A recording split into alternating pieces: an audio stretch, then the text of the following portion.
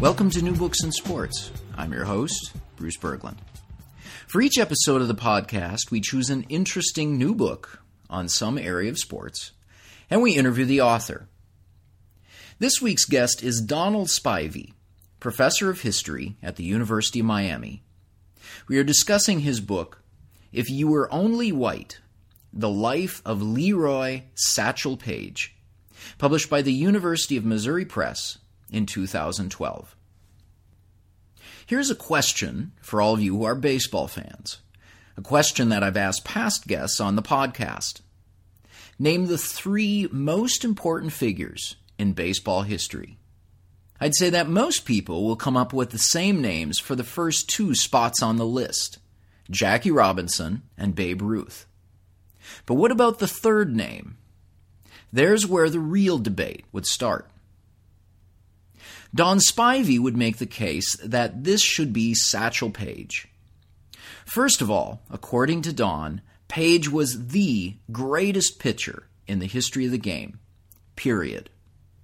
Both the Negro League players who faced him regularly and the white major leaguers who played against him in winter exhibition games agreed that there was no other pitcher with the speed and control of Satchel Paige. Owing to this extraordinary talent, Paige was also extraordinarily popular. And here, according to Don, is the real importance of Satchel Paige. Even though he played in the Negro Leagues and on barnstorming tours throughout much of his career, Paige was the biggest draw in baseball in the 1930s and 40s. Here was the real beginning of baseball's integration.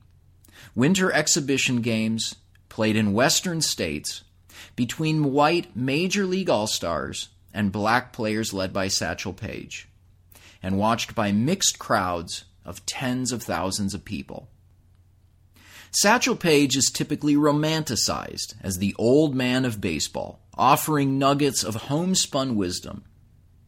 But Don's biography shows us that Satchel Paige was much more like the self-serving, mercenary athletes of today than we'd care to admit. Paige was supremely talented and entertaining, but he also wasn't always admirable. Don's book offers a full portrait of the player and the man set against the backdrop of race, sports, and society in America of the 1920s through the 1950s. Here is our interview. My guest this week on New Books in Sports is Don Spivey. Don, welcome to the podcast. Thank you very much, Bruce. Appreciate it. So I'll say in introduction that Don is professor of history at the University of Miami. He's been on the faculty there for over 2 decades, and he's published a number of books and articles going back some or more than 25 years on African American history. And one subject on that you have written about in the past before the book on Satchel Paige is sports history. And so I'll ask you how your interest in sports connects with your other research interests. Well, but my first of all, primary love is history. I was a history undergraduate major, master's student major in history, and doctoral student major in history. But when I attended college, by the way, I attended on an athletic scholarship. I was a football player at the University of Illinois in Urbana-Champaign. This was in the 1960s. And when I decided to quit the team, even though I was the starting tailback, etc., I had a commitment to try and understand the dilemma that black athletes faced in big-time intercollegiate sports programs. And I teamed up with a former teammate who's still on the team at that time, Tom Jones, and we ended up doing a project titled Intercollegiate Athletic Servitude, a case study of the black Illini student-athletes that evolved into my and his first major publication back in 1975 in Social Science Quarterly. And it brought together quantitative data, etc. We wanted to look at graduation rates, patterns, what were the majors the students engaged in, and the history and context. So I've always had a running interest, personal and intellectually, in the whole area of sport. I mean, sport was not something you'd go on and do a PhD dissertation in back in that that era, so that was not a possibility. But it's always been something that I would research in, publish articles in, books on, etc., coming forward to finally the Satchel Paige book. And I'll ask you then, so what led you, your early research was more sociological. What led you to the history of the Negro Leagues and Satchel Paige? Well, actually, it was always historical. I mean, we always tried to reach a broad audience, to be sure. The Satchel Paige thing, this is very interesting. I mean, first of all, I was contacted by John Hope Franklin, the great historian, who wondered if I wanted to do something on Satchel Paige because he knew that the University of Missouri obviously had consulted with him, and he had suggested me. I was doing all kinds of things on other aspects of sport and had interest, obviously, in the Negro Leagues. I taught a course on the history of blacks in sports, and thus we began, that is to say, myself and the University of Missouri Press began a correspondence way back for this Satchel Paige book. And so it's really in the 1990s that I started focusing on that because so many other projects were going on. And this book took me 12 years of dedicated research and writing to complete. Because just like any other great project, and this was a great project, it was also a labor of love. You know, we knew of Satchel Paige, obviously, and wanted to get it right. I was, like many others, tired of the loose treatments of Paige, the recycled stories, and I said, you know, we need to get a professional historian to do this, as John Franklin had suggested. So it became, for me, a tremendous learning experience over those 12 years. I'll give you one example. As Paige moved around, not only his birth in Mobile, Alabama, etc., when he would later play for the Chattanooga Tennessee team, or with the Birmingham Black Barons, or the Pittsburgh Crawfords, or he's at the East-West game in Chicago, and he's out in the Winter League in California, and then later in the Caribbean, and so forth and so on. It meant for me that in all those locales and places, just like when he would have these great years with the Kansas City Monarchs, it meant I had to learn the history of that region, of that community. As I joked with Bob Page, his son, when I finally finished the book, because we talk all the time, started interviewing them and have interviewed them for many years. I told him by the time I finished the book, I almost hated his father.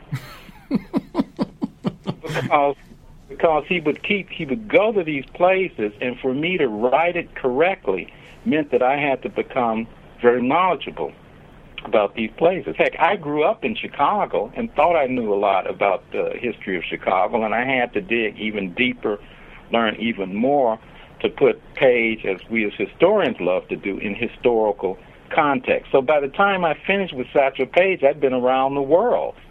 Right, and so I was worn out. But as I joke with Bob, I say, I thank his father for completing my education. You cover the whole Western Hemisphere because he played from North Dakota to Venezuela. There you go. There you go. Right. So it means you just can't write about some trip or some experiences there as a historian. You've got to read the history of these nations. You got to do research in it. You got to understand what's going on to place them in the proper context. So that was almost hilarious. And by the time I got ready to actually write, after finishing all the research and saying I'm ready now to start writing, by that time now a bunch of new books had come out on aspects of places Paige played in and so forth and so on. And I remember as that summer approached, I had a reading list of 130 books that had to be completed before I could really start putting pen to paper in a serious way. So I thank Satchel Paige for the education, for the opportunity, and for forcing me to become hopefully an even better historian. Oh, that's that's a good way to put it. Well, I'll ask you, and this is one of the things that's been praised about your book is you do uncover new source material about Satchel Paige. So this is a story that had been known. You do bring to it the rigor and the research of an academic historian. What surprised you? So you knew the story well. What surprised you about the life of Satchel Paige in the course of your research? Everything surprised me about him. Let me see. Early on, I think one of the most interesting chapters, and it's not a super long chapter, but extremely, extremely important, is his years at the Mount Meigs Reform School.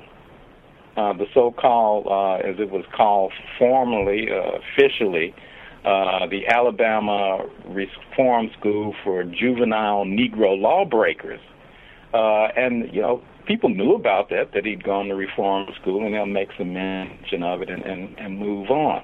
But that became, that one chapter took me 2.5 years, even though it's a small chapter, to actually research it, to understand the history of Mount Meigs, to understand who led it, what was going on at the school, and it was just a tremendous eye-opener for me.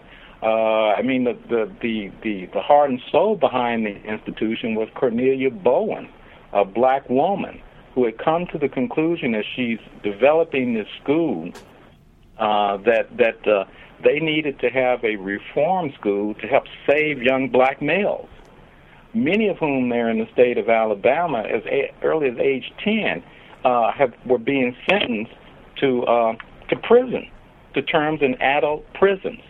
And so this was one of their efforts to, in fact, save black men. But even the story of Cornelia Bowen, I found out she was in the first graduating class at Tuskegee Institute in Tuskegee, Alabama. Booker T. Washington was actually her teacher. But her brilliance, too, is her ability to see the role of sport. She developed a relationship with the Carlisle Indian Institute in Carlisle, Pennsylvania. Most people don't realize, of course, that the Carlisle Indian Institute, where you get the great Jim Thorpe and Pop Warner football and baseball and all of that, Carlisle had a close relationship with the black industrial schools, particularly Hampton and Tuskegee, etc. In fact, it was modeled on the same model as those schools for blacks, only now it was supposed to be for Native Americans. They had a strong relationship there, and what she borrowed from them, ideas of using sport for reform, as Carlisle was doing, and doing very successfully, obviously, with the noted Jim Thorpe and others. At her school, they would focus on baseball, and it was there that Paige learned to pitch.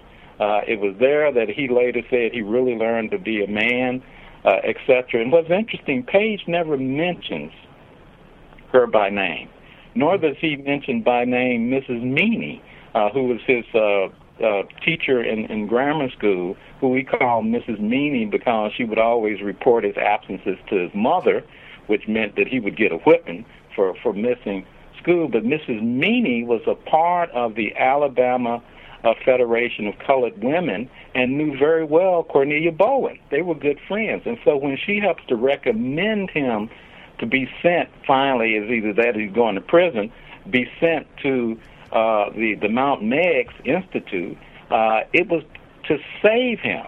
So the person, as I told Bob Page, his son, I said, when I finished this and we were talking about, he said, if my father were alive, what thing out of all of this would you like to inform him about?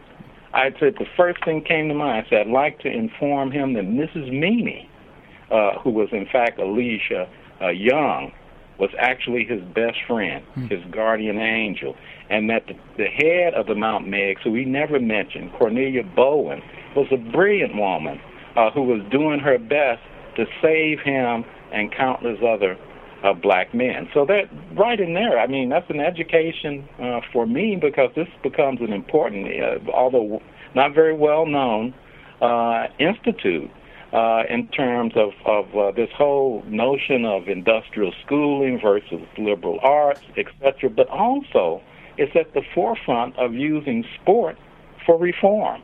So I found that just fascinating. I didn't know any of this going in to research Satchel Paige. So I thank him again for that education. And so you talk about that he begins playing baseball in reform school, and so was his talent apparent right from the start, or was he a late bloomer?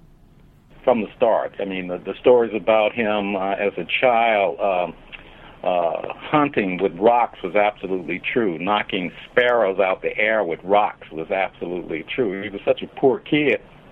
Throwing rocks was one of the things as a game and a sport he could do. They didn't have any money to do anything else, etc. And he just loved to throw and hit things. And he helped bring in food for the house. They had a family of 12. And his mother was a washerwoman and domestic, and his father worked odd jobs as a common laborer on the docks there in Mobile and cut grass and these other things. And so all the kids, when they were old enough, they did some kind of job. Paige from hustling, picking up discarded bottles and that sort of thing. But also his ability with rocks to bring home ducks and birds and rabbits and to help, as he would say, fill the pot. So, but what also sends him to reform school was the rock fight that he and his friends would get in against the students at the nearby white school, and that's the real reason he's sent up to reform school. But I mention all the rocks is because, and he had started to play some baseball in this earlier period, and the ability to throw rocks was transferable to the ability to throw a baseball, particularly with his incredible accuracy. So yes, it is very much demonstrated there at Mount Meigs early on. Nobody could hit him. That was key clue. It was not debatable. Unless he slowed the pitch down to let you hit him, and there was no chance of that. So we should ask, in talking about his background, how does so he's named Leroy Paige. How does he get to become known as Satchel? That's in fact one of his many jobs is working at the L&N track station, the Louisville and Nashville railroad depot.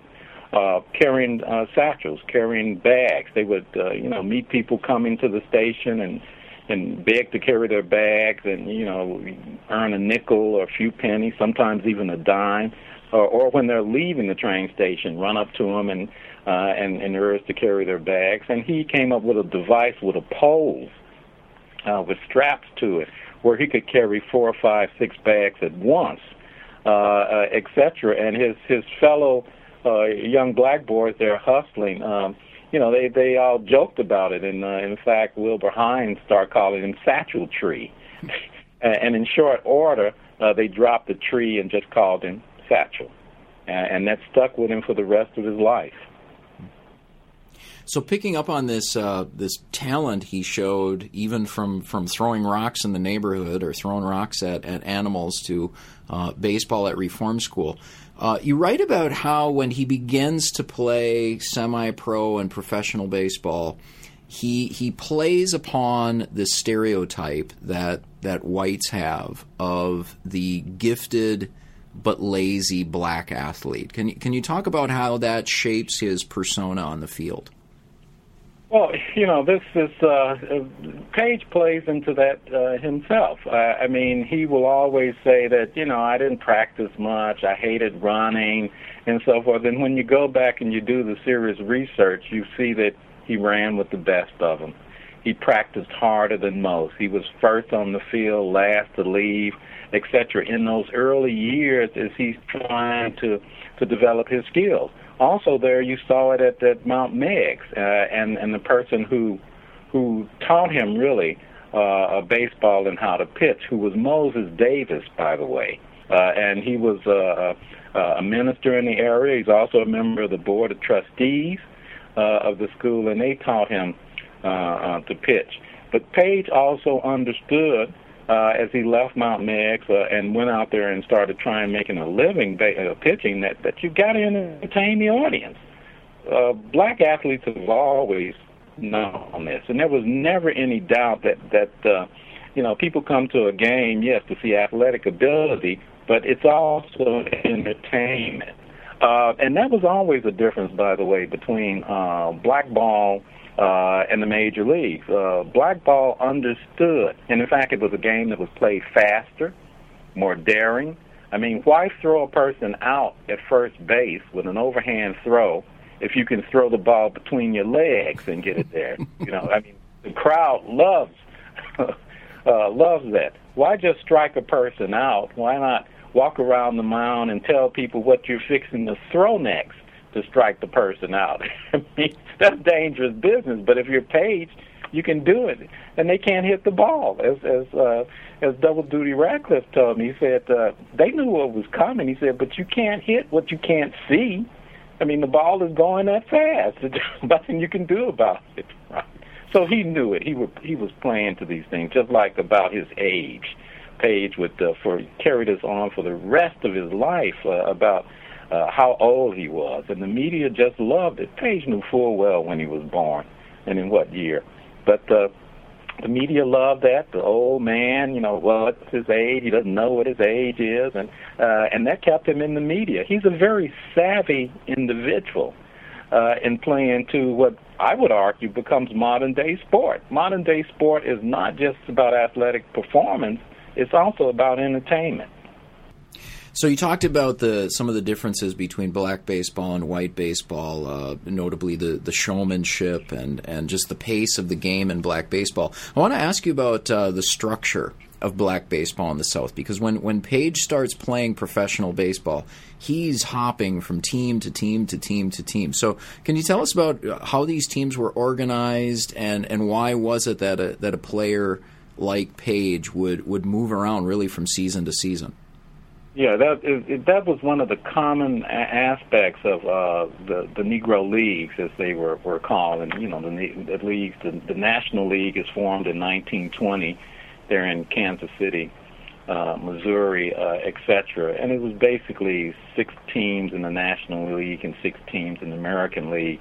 But the number of Negro League teams will expand and contract. At its height, you had maybe 66 teams in total. But for most years, you're talking about 12, 15, 18 teams, that sort of thing. But the idea of jumping was very, very common. That if you're a good player, if you're a Josh Gibson, the greatest hitter in the history of the Negro Leagues, as some people called him, the Black Babe Ruth, and then as Black said, no, you got it wrong, Ruth is the white Josh Gibson. Josh Gibson was a tremendous talent, and there would be teams that would vie for his name recognition and his ability with a bat. And so they would offer you a couple $100, come play a game with them, and so forth and so on. So it was very common for players to jump, not only for a game, but sometimes they might jump, for a season. Because, as people would like to say, the Negro League contract wasn't worth the paper it was written on. And that was a common problem there. And Page took tremendous advantage of this notion of jumping as his reputation grew. I mean, everybody knows that a baseball game starts and begins with what? The pitcher. If you've got a great pitcher, you've already made it, you've increased your chances a million times that you can win this game. I think Buck O'Neil put it best. He said the teams he was on with Satchel Paige, of course, including the Kansas City Monarchs, he said, we were really a very good team. He said, but with Page pitching, we were a great team. And so that was the difference. So, yes, he jumped all the time. He was a fast baller for hire. And that was also one of the problems, certainly for the leagues, and one that Rube Foster, the brainchild behind the idea of the stabilizing Negro League baseball, and his work with the Chicago American Giants. I mean, he wanted to stop this jumping. He wanted some balance there and greater stability there. It would come to some degree, but not fully, because in the case of a Satchel Paige, and later even Gus Greenlee, the owner of Crawford's, would agree, as would later the owner of the Kansas City Monarchs, J.L. Wilkinson, where Paige would finish his illustrious career. They would rent him out. They would rent Paige out. They would be partners in the jumping for games here and there and so forth, and get a cut of the money, because Satchel Paige was such a name recognition that he helped other teams, make the payroll. You might be playing a game, two teams playing, and you're going to have maybe 2,000 people there. Okay, but if Satchel Paige is there, you may have 20,000. That was a heck of a difference. His name recognition did that. He was the biggest draw by far in Negro League baseball, and as he was moving to the majors, he became the next best thing since Babe Ruth in packing him in the stadium. So he jumped around from team to team in the Negro Leagues, but then he also played, in 1930, he played in Cuba, and later in his career he plays in the Dominican Republic and in Mexico, Venezuela. Can you talk about that, of African-American players moving into the Caribbean, into Mexico, South America, as part of their, where they were jumping to? Yeah, in fact, early on, even in the teens, 1919, etc., Rube Foster, some of the others were playing games in Latin America, in the Caribbean. So it was always a welcoming environment. And Paige, like others, would start playing. He started playing there in the 20s and would continue it on through his career. They loved playing in Cuba, in Venezuela, in Mexico, because first of all, it was great baseball. And Cuba was never a pushover. So you go down there, you're gonna have to seriously play some baseball. The Latin countries are very good at this game. Mexico, come on, you're gonna have to play some serious baseball. But what is common among all the Negro League players, and I interviewed, goodness, I forget how many, at least 60-something of them. And all of the better ones who played down there, they said one thing in common: how well you were treated. You were treated like a man. You were treated like an equal. We stayed at good hotels. We had room service. We ate at restaurants, etc. It was none of this Jim Crow stuff that experienced in the United States. So the irony was, and you'd hear this constantly from the players, is that I wish we were treated in our own country the way we're treated in Cuba and Mexico and Venezuela and so forth and so on, Puerto Rico, etc. So in 1932 and 1934, Paige settles for a time with Pittsburgh Crawfords, one of the most famous franchises of the Negro Leagues. But then in 1935, he heads off, and I admit, this is one of the stranger episodes in the biography. I had difficulty with this. He heads off to North Dakota. So can you talk about what he was doing there and really why that's significant, looking at the history of baseball? Oh, it's very significant. Paige had played out west, particularly in the so-called California leagues, or many people would refer to it as the Winter League out west, and you could play with different teams beyond California. They knew of him in North Dakota, and Mr. Churchill, who owned the Bismarck team, he was desperate to have the very best baseball team in North Dakota. So is this minor leagues or is this semi-pro? What is this then? This is semi-pro. Okay. Right, and they will later play in the what's called the Post Championship, run by the Denver Post newspaper, etc. It's basically semi-pro, and Negro League teams can compete in it, etc. And so forth. And they would be some teams comprised of a number of major league whites who are, playing in that as well, because there was money to be had. You could win the Denver Post thing and win like $5,000, which was serious money in the 1930s. But he ends up again jumping from the Crawfords, particularly in 35. He'd done it in 34 too, but particularly in 35, to go and play for Churchill and his group out there, frankly, because of the money. I mean, he was offering Page something like $1,000, for these these three major games. That was a lot of money in that period of time.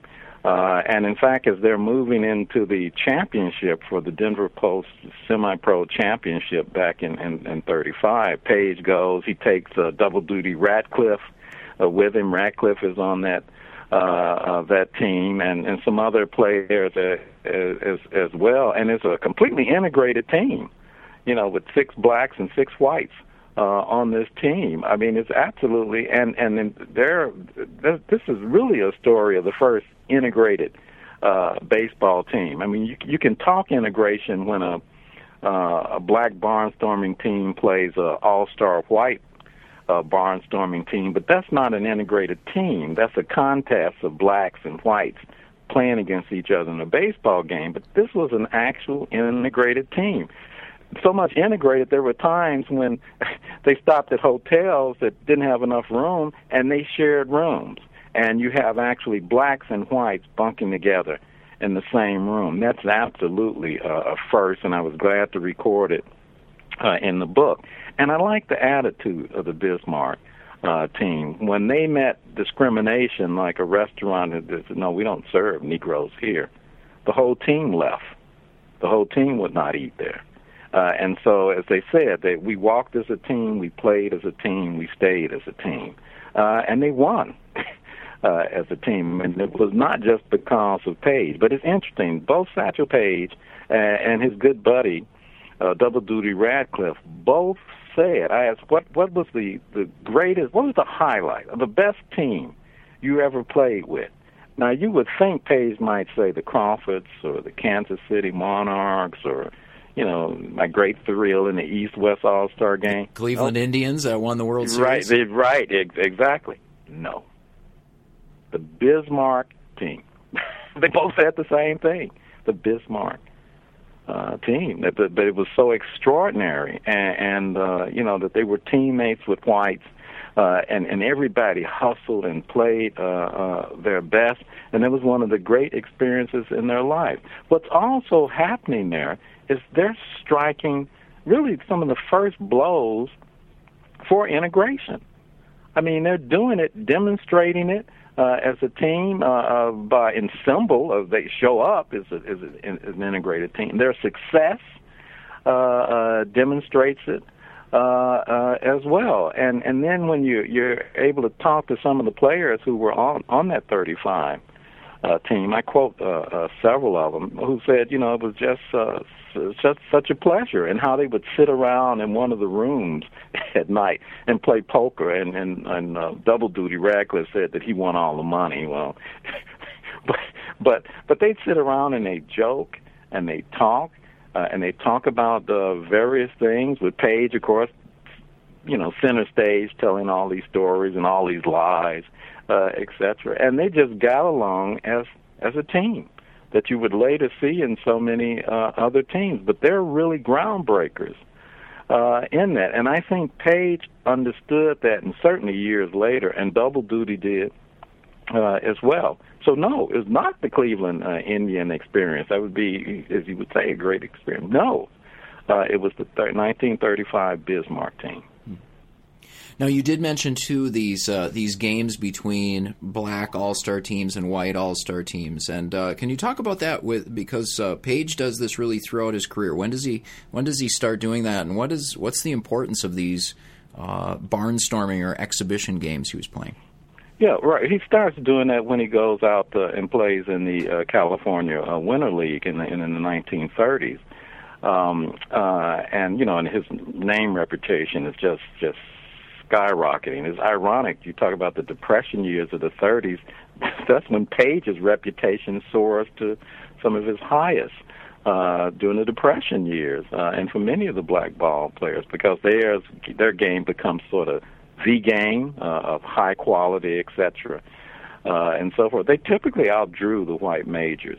At any rate, what drew people in would be the two all-star teams that the two developers, one black, one white, came up with this notion of pitting Negro League All-Stars against white major All-Stars out there in the California Winter League. Tom Watson was one, and I forget the name of the other guy, that they would pit these groups against one another. And remember, white major leaguers were eager to do this too, because they're not well paid either. Mm-hmm.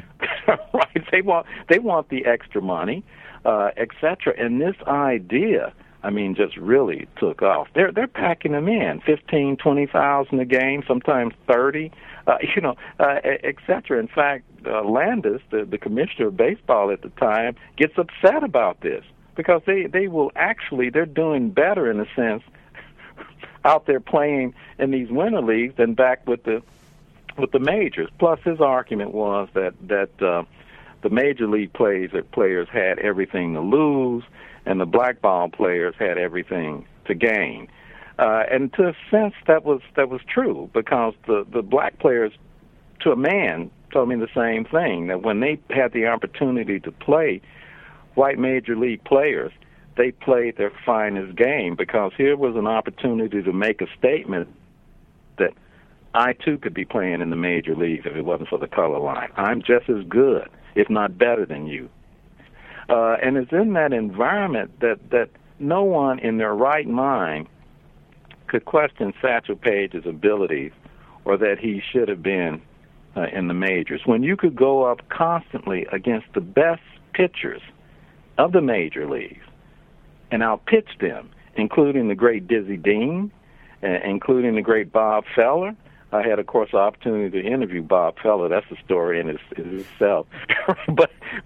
But you had these opportunities, and you show what you can do. I mean, the statements by the great Joe DiMaggio, which he made several times, saying that the toughest pitcher he ever faced was Satchel Paige, and that he knew he was ready for the majors when he finally got a hit off of Satchel Paige.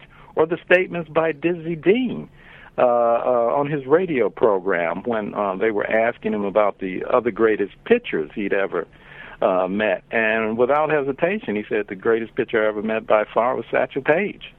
And they said, oh, really? He said, yeah. He said, I was known for my fastball, but my fastball looked like a change of pace up against that bullet that Satchel threw in there. And Dizzy Dean went on to say, it's a shame, that we both weren't on the same team in St. Louis. He said, if we were on the same team, both of us pitching, we would have had the pennant sewn up by spring, and he said, gone fishing until World Series time. I mean, that was right. And there's no question about his greatness as a pitcher by major leaguers who faced him in the winter leagues. So those winter league games were very important, and the black press particularly would use this in making its statements over and over again about the unfairness of the color line and how Major League Baseball is suffering. And when they see a weak team not doing well, they say, well, how would your team be doing if you had Satchel Paige pitching? If you had Double Duty Radcliffe on your team, if you had Josh Gibson catching and batting, etc., and Chet Brewer, and they'd go on and on, Judy Johnson, so forth and so on. This is just great talent proving itself. So those winter games are very important because they are contests, where blacks can play against whites, and people can witness the unfairness of the color line. So following up on the praise that white baseball players had for Satchel Paige, there were critics of Satchel Paige, and interestingly, It was the owners of Negro League teams who were his critics. So could you talk about that? Yeah, well, Satchel Paige was his own person And what I point out in the book, he by no means was perfect. And Page was a very hard-nosed business person. He was not a good investor. He didn't save well. He didn't invest his money wisely or anything like that. But boy, he was a hard negotiator, and his rule was, you have to pay me what I'm worth, or I'm not doing it.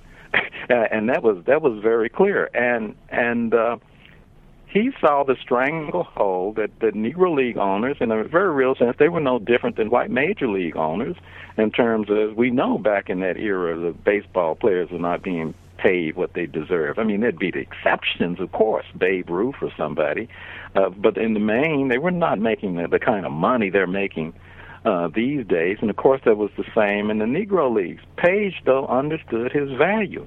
He understood, if I play in a game and you put out there on the billboard and the rest and all the flyers, Satchel Paige pitching, that you're going to double, quadruple those people buying tickets. He said, that means that I should be making more money. And he was by far the highest paid player in the Negro Leagues. And he had an attitude to go along with it. Think about it. No owner wants some player who's so uppity that tells you, I won't play unless you pay me more. Right? If you don't pay me more, okay, fine, I'll jump to another team. Meanwhile, good luck in getting people to fill your stands. And so Page, in that regard, was always, there was an uneasy balance with him and the Negro League owners because of that, and because of the fact that he would jump on you, just like he did Gus Greenlee and the Crawfords to go to the 35 Bismarck team. I mean, the Crawfords, Gus Green, they had just signed a contract. They had just signed the contract. And, in short order, here goes Page jumping because I can make more money there. And then as he would go off, of course, to Latin America and that stint in Trujillo in the Dominican Republic in '37 and so forth, and take so many of the great all-stars with him. I mean, there are bans against Page, by Negro League owners, but these bans never held, and they wouldn't hold because he was such a draw.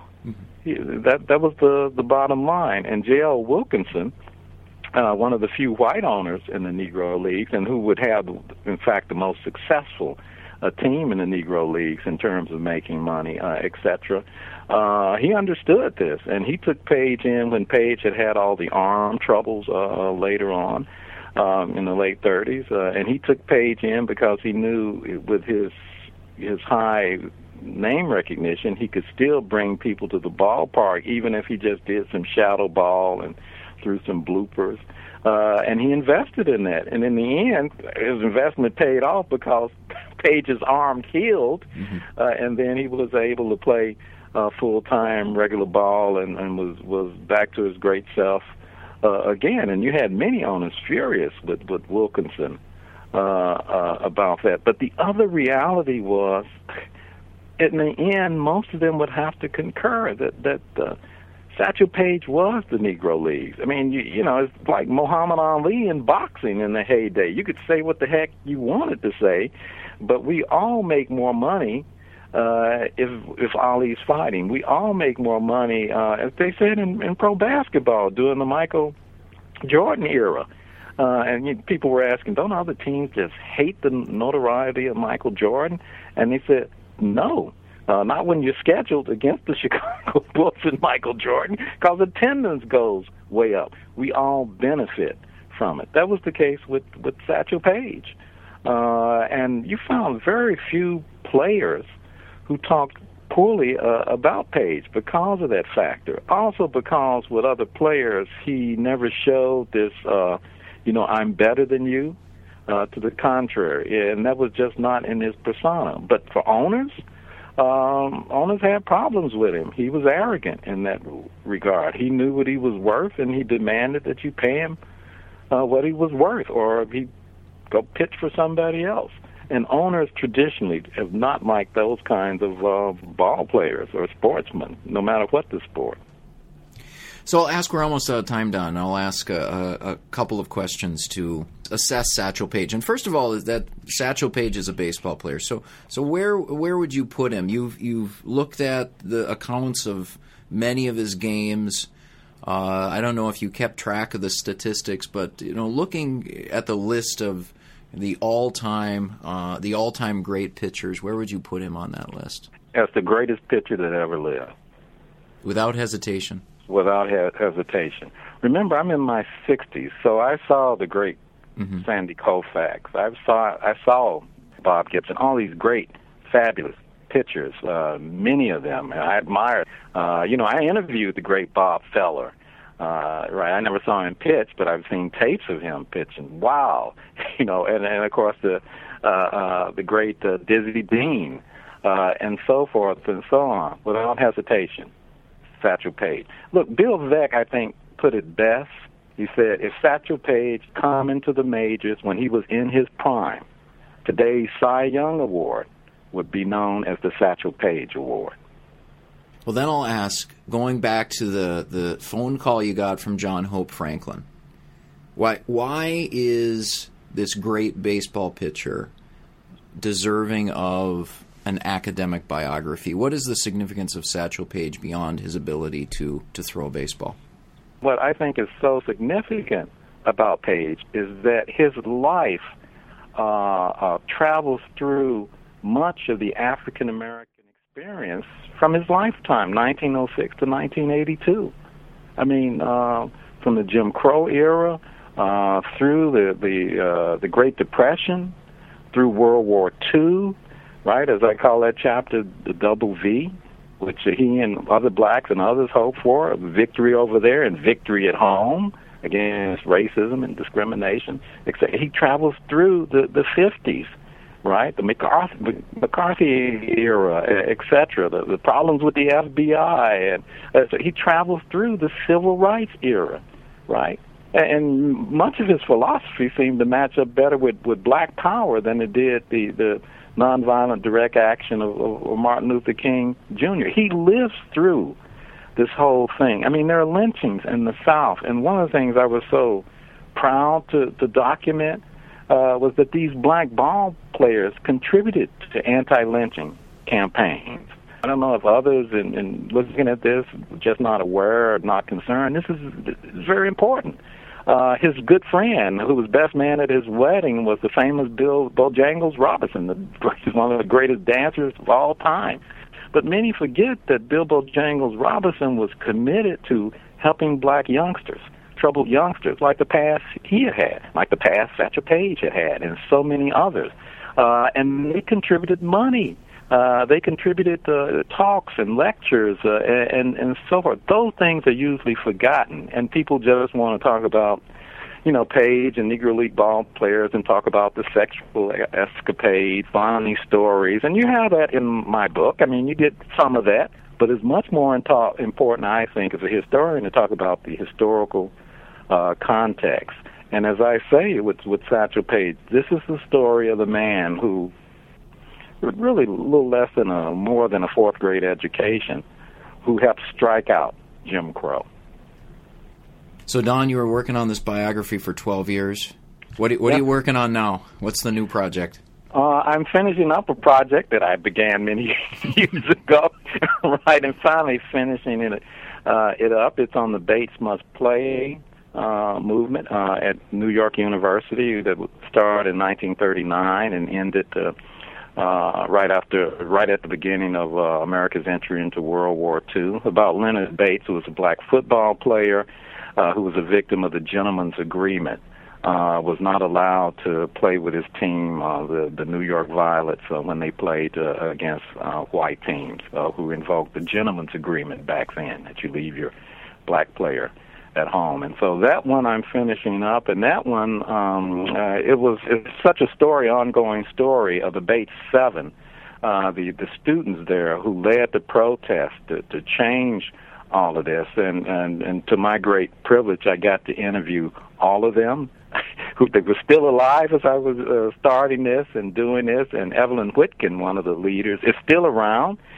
She won, by the way, a couple of years ago, the Medal of Freedom for science awarded to her. She's just a great intellect. She was one of the Bates 7, and too, part of that project, we were able to get New York University, which had back in the 40s suspended all these students. We got New York University in 2000 to apologize for that. Not only that, but to recognize these students as having been at the forefront of the civil rights movement. And that, by the way, made the front page of the New York Times. So we were very proud of that. And do you still hate Satchel Paige? It's a love-hate relationship. It's more love now since I'm finished. Right? You know how it is. You can look back and you can say, okay, it's not at that moment when you're finally finishing up. I mean, there would be times I'm fixing to write a chapter on this guy, and I said, heck, I don't know enough about Kansas City, Missouri. And then I look over there and say, my God, I got 18 books I got to read on Kansas City, Missouri, before I can actually write. It's probably going to be a small chapter. I got to, oh, shoot. So, I mean, you say that, but at the same time, you really appreciate it because he helped fill out my education, right? And that's, being a university professor is a great privilege because the irony is when you put a book out there like Satchel Paige, which was originally almost 1,000 pages, and when you trim it down and work with copy editors and so forth, you put out only a fraction of what you learned. And that's what I mean by the great privilege, just like you show up to teach a class and you tell them a little bit about what you know on this subject, and you're actually paid and have the privilege of improving your mind, right, and doing what would be my hobby, which is my profession, but improving your mind, doing research, writing about it, and teaching about it. That's a great honor. You've been listening to an interview with Don Spivey about his book, If You Were Only White, The Life of Leroy Satchel Paige, published by the University of Missouri Press in 2012. New Books in Sports is part of the New Books Network, which offers dozens of channels of podcast interviews with the authors of new publications on subjects from science fiction to philosophy. If you like what you heard here, please follow New Books in Sports on Twitter or friend us on Facebook. You can give us your feedback, offer suggestions, and find links to thoughtful sports writing from around the world. I'm your host, Bruce Berglund. Thank you for listening, and enjoy your week.